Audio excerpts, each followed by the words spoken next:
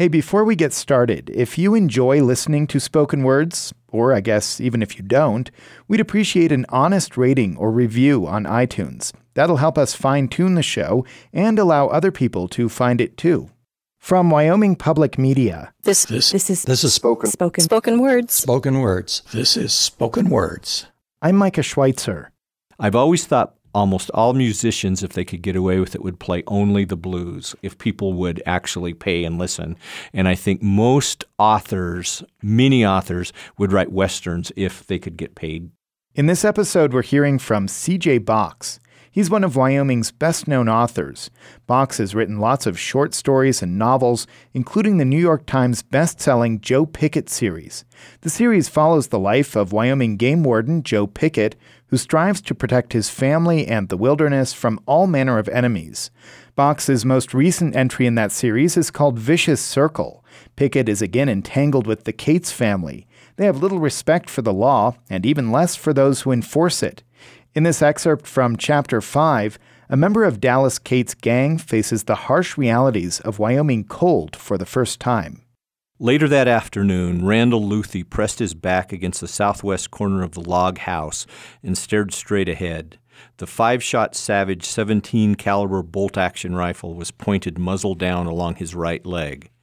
Beyond a crude lean-to, built of 2x4 framing with corrugated metal sheathing, the snow fell lightly on the treeless bench.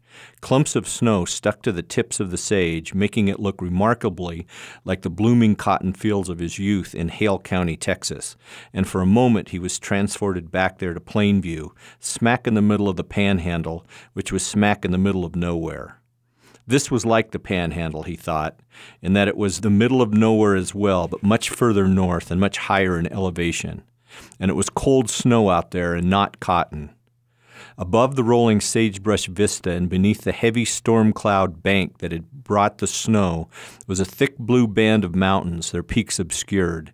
The band of mountains was dark, and it was damned cold up there too, and probably snowing much harder. If he never went back into those mountains again, it was fine with him. He discovered that mountains only look good from a distance or in a painting. When a man was actually in them, it was elemental and brutal, and there were animals there who could eat him. There was a reason why all these towns up here were on the flats. People shouldn't live in the mountains, Randall Luthi had decided.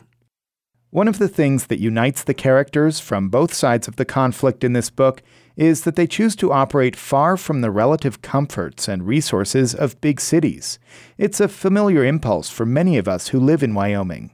It's rough country, the weather's extreme, it takes work to live here, and it tends to attract people that maybe can't find a base of operations somewhere else. It's kind of, I wrote about it in one book, it was almost like people who wash up in a certain area because there's no place else to go. That's not always the case, but it is in some cases. And I like to write about the state and the terrain and the people, but I like to do it many times from the point of view of an outsider who's entering it for the first time and what they see and what's unique.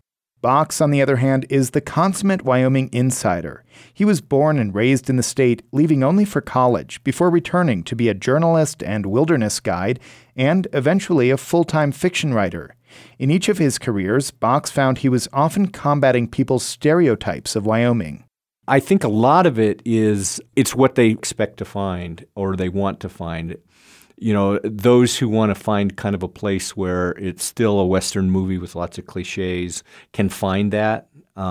Others who I think dig a little bit below the surface find a place that, although it's very low in population, there's a lot going on here. And I always think that so many big national issues and controversies, you can almost find it here years before it ever happens. When it comes to things like energy development, endangered species, resource management, wind, which is I'm writing about in another book, wind turbines, that sort of thing. A lot of those issues are bubbling here before they actually get a lot of attention somewhere else. So even though it looks like there's not much going on, as we know, there's a lot going on underneath the surface. The Joe Pickett books each bring at least one of those controversial issues to the forefront, but Box doesn't officially take sides. I don't try to write agenda books, but I do almost always have topics that are either controversial or the kind of things people talk about around the water cooler in Wyoming.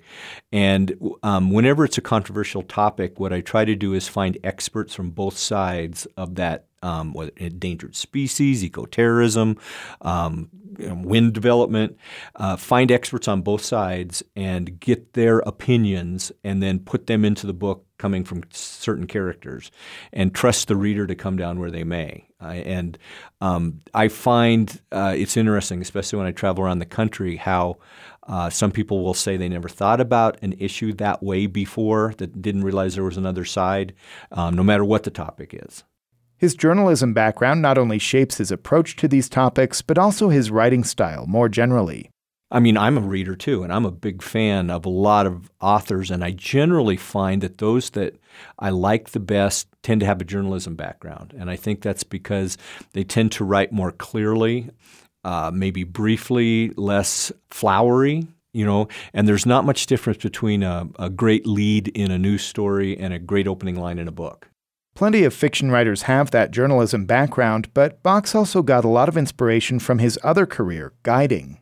I used to be very involved in the Wyoming tourism industry and used to take a lot of tours around the state with foreign journalists. And to see this state through their eyes for the first time opened my eyes to things that I try to include in the books that I might just otherwise bypass. I mean, I got to go skiing all over the state. I had snowmobiling. I did on, multi-day wilderness pack trips, all those kind of things that I didn't realize at the time I was training myself to get a bank of experiences to write about later. I don't know if I want to do that so much now. I'd like to go fly fishing and that kind of thing, but some of that was extreme, but now I can write about it. Between guiding and research, Box has found himself in some rather strange situations. A reader can always tell if you know what you're talking about, whether it's just research off the internet or whether you've lived it or done it. And I think if you've got that ring of authenticity, it makes the books and the stories much stronger. I remember to research a book once climbing to the top of a wind turbine and opening it up, but near Medicine Bow. And until I did that, I never would have guessed what it was like inside. The fact that it's completely dark, the tower sways in the wind, and there's no elevators. There's just a ladder, and the closer you get to the top where the machinery is, the greasier the ladder gets. It was kind of terrifying, but I was able to replicate that in a book that I think in a way made it better. He also gets some interesting reactions from people during the research process. I get odd looks, and sometimes, for example, the last book called Off the Grid is more of a thriller than a mystery, but it's about taking down a massive supercomputer, the NSA Center in Bluffdale, Utah. So I wanted to figure out how would you take it down, take it offline, and I went to the NCAR outside of Cheyenne, the Supercomputer Center, to talk to the engineers. And of course, they didn't want to tell me how to take it down, but the more we talked, the more they in a sense, told me how you would go about it. And so sometimes it's almost like if you approach somebody with an open notebook, they feel compelled to fill it, even though when you start out the conversation, they don't want to give away everything. But Box's research isn't all interviews and adventures designed to answer specific questions or fill out specific plots. Sometimes just being aware of the Wyoming characters around him can have an even bigger impact on the series. I do spend still a lot of time just listening and observing people, and there are so many characters in such a small state that this is. And the Farkas character is kind of based on a guy I met. Actually, I met him in Jackson Hole, but who liked to portray himself as quite a fishing guide, and mainly because he wanted to meet girls. And the funniest thing I'd heard about him was that he filed a little slot in his front tooth to explain to people that that's where he cut the line. When he was out in the river. And so I sort of, just from that, created a character who didn't really do much work, but loved to tell everybody what an outdoorsman he was. In contrast, Joe Pickett began as an amalgam of a much more common Wyoming individual. When I created the character in the first place, I didn't base him on any particular person or actor, certainly, nothing like that. I just kind of tried to take what I considered at the time kind of a typical Wyoming guy that I knew, like my friends and others who took their jobs fairly seriously, but tried to raise a family and tried to live it straight. And I've since met so many game wardens who could be Joe Pickett, as well as others around. But there's plenty of characters though to play off of them. And what I usually find is most of the characters are kind of exaggerations of what they think people want to see when they come out here. But what is that Western character people come to Wyoming to find? Box takes an expansive view of the genre, moving beyond the stereotypes a Farkas-like character might try to project.